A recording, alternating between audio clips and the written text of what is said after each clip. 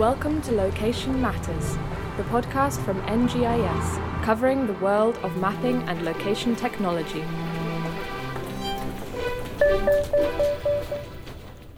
Hello and welcome to Location Matters. My name's Sarah Butler and I'm here today to talk to you about Earth observations, and particularly we're going to be talking about how Earth observations technology and data science can be applied within Indigenous communities here in Australia, which is really exciting. And to have this conversation with me, I have two of my colleagues who have been on the podcast before, but I'm going to ask them to reintroduce themselves in case we have new listeners on the podcast today. And that is Yvonne Fong from EO Data Science and Andrew Dowding, who is the Managing Director of Winyama. Hey guys. Hey Sarah. How are we today? Good. Pretty good? Yeah. First podcast recording in a while. We're all feeling a little bit rusty, which is totally fine. But I'm really excited that you're both here today because I think you both have an exciting project ahead of you from what I've heard, but we're going to talk about that in a little bit more detail. But it sounds like a wonderful opportunity at the moment for Indigenous communities here in Australia. But let's talk first about Earth observations for a minute.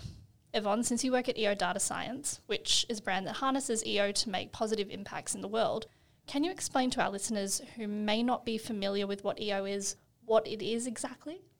So EO stands for Earth observations. What it is in a nutshell is observing the Earth, basically. So it's anything that lets you observe like physical changes, chemical changes, biological changes of the Earth. So things like from something like your rain radar that you get from your weather forecast, the rain stations that measure the amount of rain that comes in, to things like drones and satellite images that let you see what the Earth looks like from the top, so you can monitor vegetation or sea level rise and things like that. These are all Earth observations. Awesome. And Andrew, was Earth observations something that was on your radar at all whatsoever when you started your business Winyama? Yeah, it was. I mean, there's a context to Earth observation in the Indigenous space for me, which really started when I was doing cultural mapping with elders up in the Pilbara. And yeah, I was doing a couple of projects through the East Pilbara, and I was working with a set of elders who were recording songlines. And yeah, as we were working through the projects, like I started to realise there that the songline texts that they're wanting to record were really about observations on the Earth at really landscape level.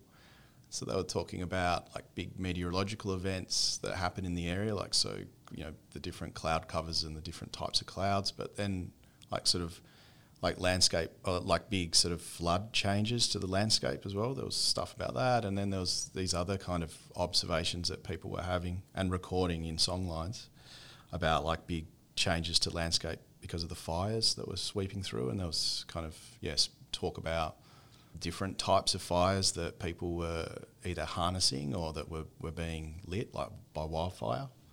And so started to realise that, there was a lot of science to it and a lot of observation over huge amounts of time, like generations potentially of kind of observations on the Earth. And people were storing that in kind of cultural forms. And just kind of having a window into that was the first time I thought, oh, wow, that people are really storing up sets of observations over time in cultural form. So fast forward to now, and you've got this team of people who work with you who are all really awesome and wonderful and innovative and creative people. And you've coined this term First Nations Earth observations. Can you explain to me what that is now? Yeah, well, I mean, First Nations EO really was born out of the Indigenous mapping workshops that we were holding. And it's been going for now, it's into its fourth year next year. So we've had this kind of cohort of people that have come from, really entry-level mapping, using Google Earth or using like Intro to QGIS. And then every time they come back to us, they keep saying like, what's next? Like, what's next? What can I learn that's new? And that really is where we started to go, oh, okay, well, what's happening in the geospace? And watching, even NGIS and the EO Data Science team forming here really started to formulate this idea for me that we should be looking at EO in the Indigenous space as well, and kind of yeah, that's the kind of a space that, where we created, First Nations EO. Yeah, awesome, Andrew. Thank you. And I'm kind of interested to hear from you, Yvonne, because you've been working on the GOGEE program, which we've heard about a lot on the podcast. And if anyone doesn't know what that is, we have a number of episodes about the GOGEE program. But basically, Yvonne has been working with groups all around the world with different objectives, many who don't have a lot of budget to make earth-changing outcomes possible, who have won these grants to do amazing, wonderful things with Earth observations and data science. How have you seen people who wouldn't typically have access to these tools utilising Earth observations to create positive change? And then maybe from there, Andrew, you can talk to me about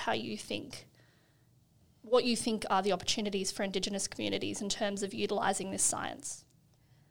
Yeah, there have been such a variety of projects. There's so many possibilities with Earth observations, from things like on the disaster management side of things, there's wildfire monitoring, flood monitoring. There's also on the climate change side of things, people are monitoring polar ice caps and sea level rise using Earth observations. Even groups using Earth observations to look at poverty levels. And a lot of these, what Earth observations allows these groups to do is to monitor places that they are not actually located at, like they're not actually living in Antarctica, to monitor the ice caps melting. And to reach remote communities as well, they're able to monitor changes in those communities using Earth observations. And Andrew, how do you think the science could be applied, when you hear that from Yvonne, within Australia's Indigenous communities, particularly those that are regional or remote? No, all those use cases are like perfect ones for Indigenous Australians to kind of be a part of, and in fact, kind of be at the forefront of. I think those ones you talked about, Yvonne, like the fire ones, like are really a big thing. Like also because of the kind of savanna burning projects that are happening through the sort of northern arc of Australia. There's a lot of opportunities for people in the carbon market who need to manage the fire regime and and baseline that as well, and kind of understand the change over time. I see like the flood space is definitely another, that kind of emergency response space a bit. But I think the really specific use cases that are emerging through the research that we're doing is really like people are strongly thinking about the heritage protection use case, and how Earth observation can sort of remotely monitor heritage sites that people are worried about. And like you're saying, the idea that people can't just be out on country all the time, but yet there's a sort of almost like a set of eyes monitoring places that are either sacred or places that are like a kind of no-go zone for areas, or like areas that they need protected. And I feel like, just introducing the idea of Earth observation to communities, that's been like a natural or kind of organic thing that they've thought through, that they've wanted out of this. And so, we're really interested in how that informs the kind of, the development of this space. But one of the other things I think is really interesting too is that Aboriginal communities are already sort of dabbling in a range of Earth observation spaces, like especially in the drone space. We understand there's so many different drones out there, and people kind of have access to some of this technology, but don't quite get how it integrates into Earth observation, or sort of is an Earth observation kind of tool.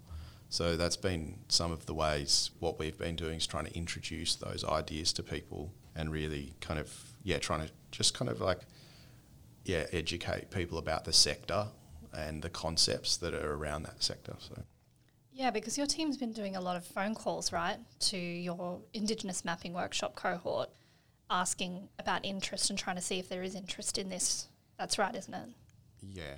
Yeah. And have you heard anything about maybe groups that are using satellite imagery but didn't realise that there's a whole nother component and element of what they could be doing with that satellite imagery that they didn't know was possible?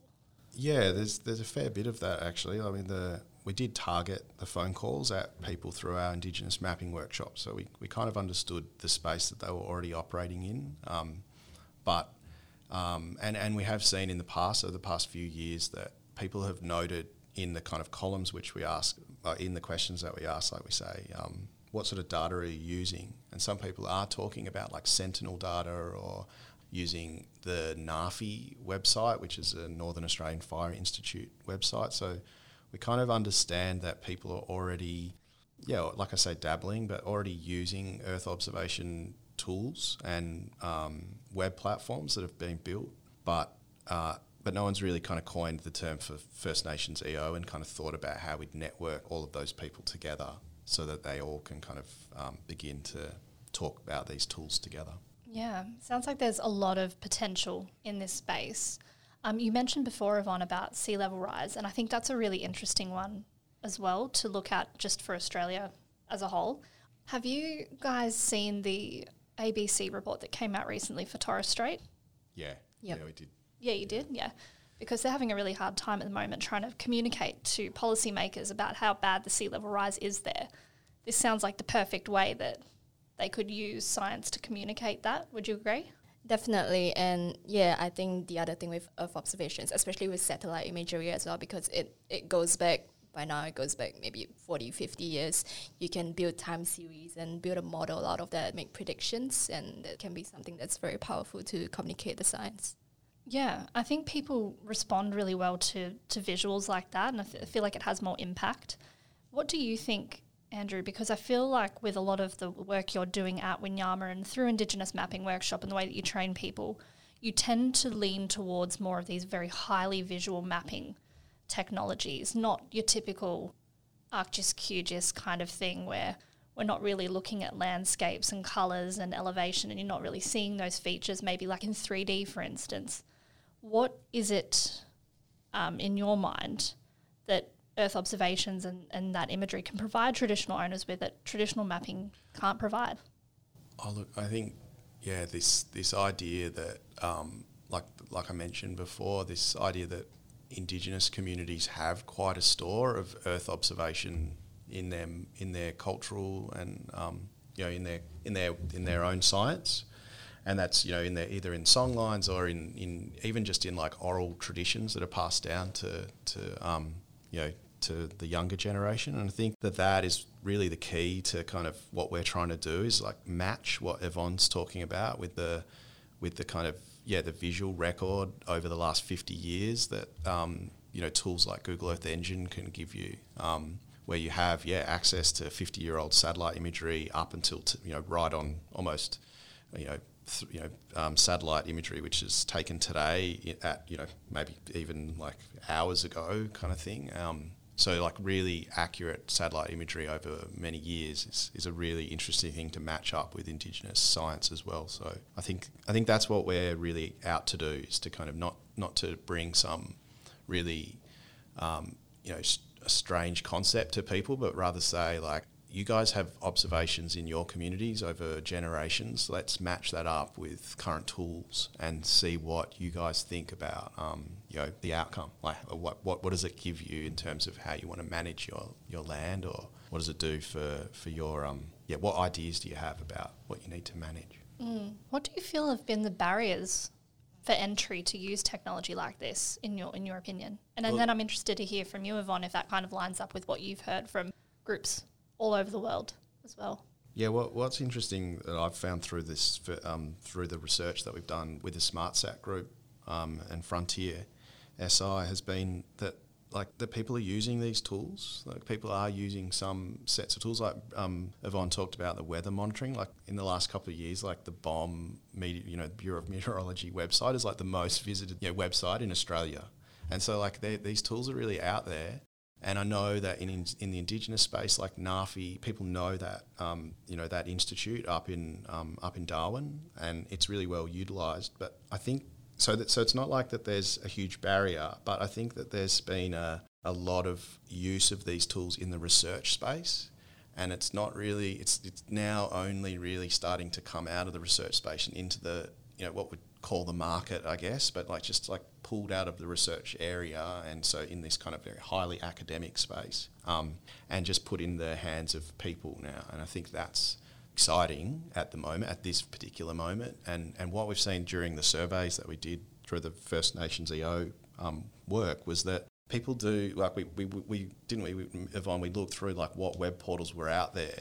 And we actually realised there's quite a few resources out there that are free or online people can access. So it's just really about education and getting to know the kind of tool sets, I think. Yeah, and I think people are using all these web applications that are built on Earth observations data, but they don't realise it.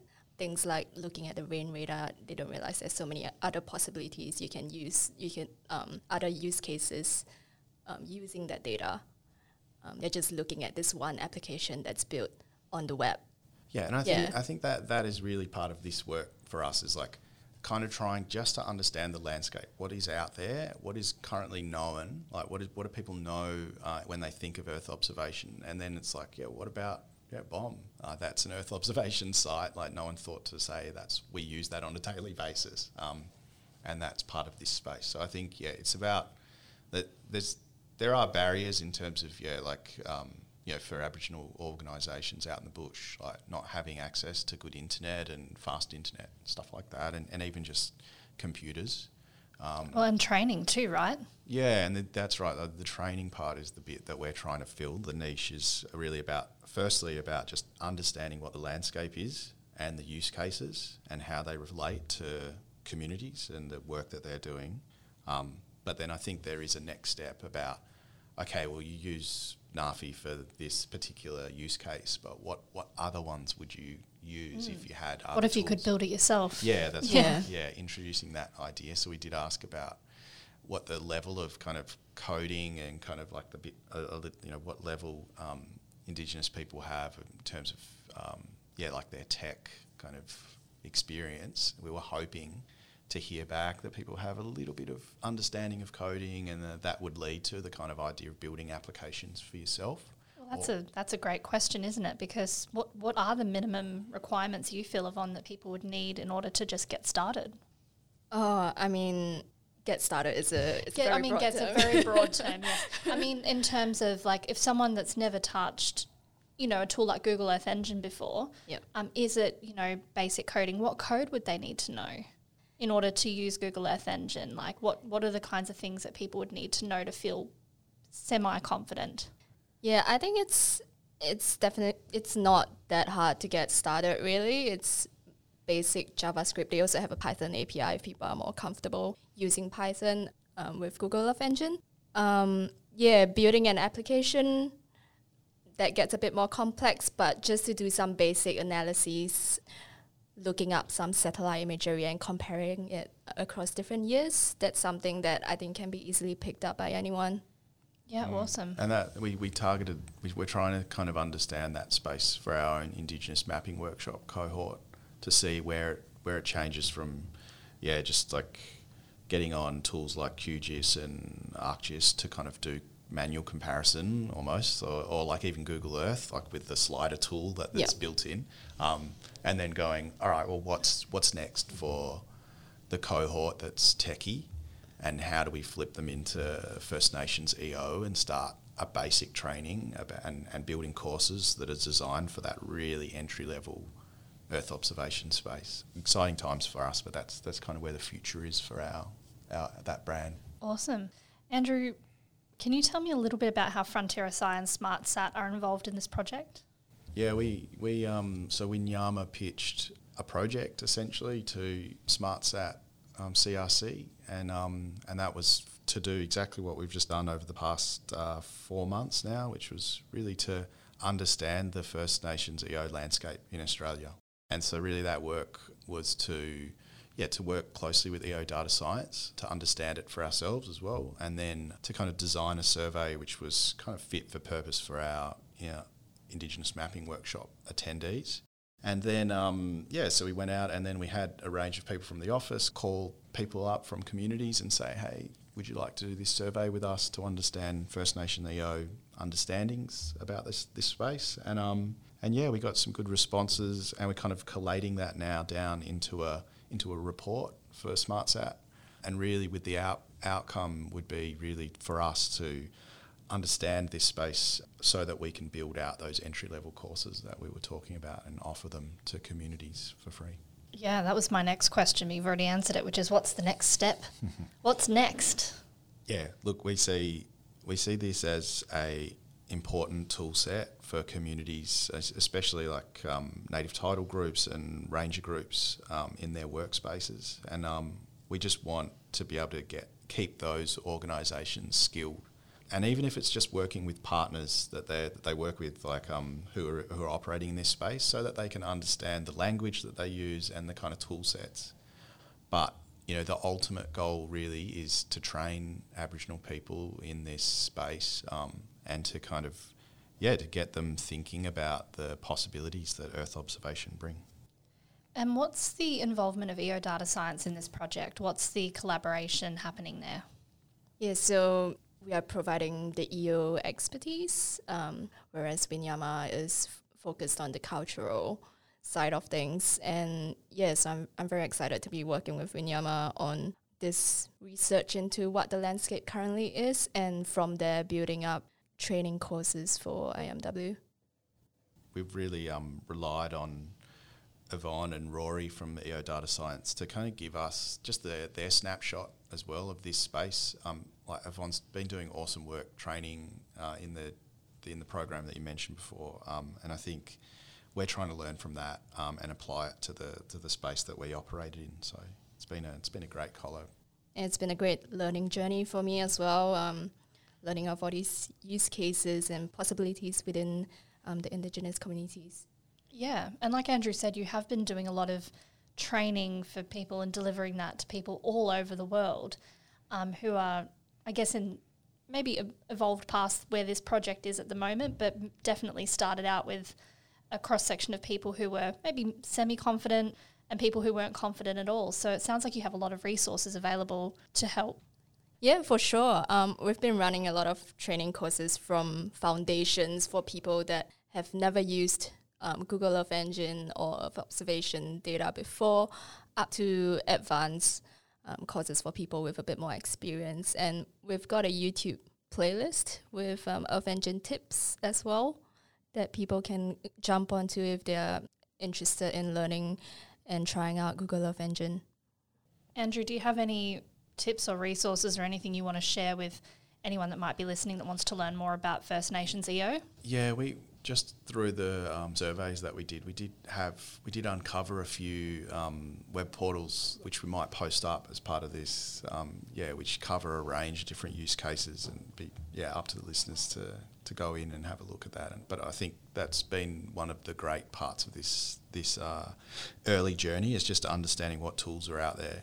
And we really just want to share that at the moment, and then go into that deeper level over this into 2022. Think about what's next. Yeah, definitely. And I think there's also some blogs available on the Winyama website that kind of give a high-level view of what First Nations EO is. So it would be helpful. And I'm sure, Yvonne, you've got some blogs and things that you could share from EO Data Science. We'll link all of that in the show notes. But I think that we'll leave it there for today, guys. Thank you so much for sharing all of that with us. I'm super excited to see where it goes. Maybe next season we have you guys back on again and you can let us know what the update is and what stage you're at. But thank you so much, Yvonne and Andrew, for being here. Yeah, thanks. Thank you, Sarah. And if you like what you hear and you enjoy listening to Location Matters, don't forget that you can subscribe to us on Apple Podcasts, Spotify, Stitcher, and now Google Podcasts too. See you next time.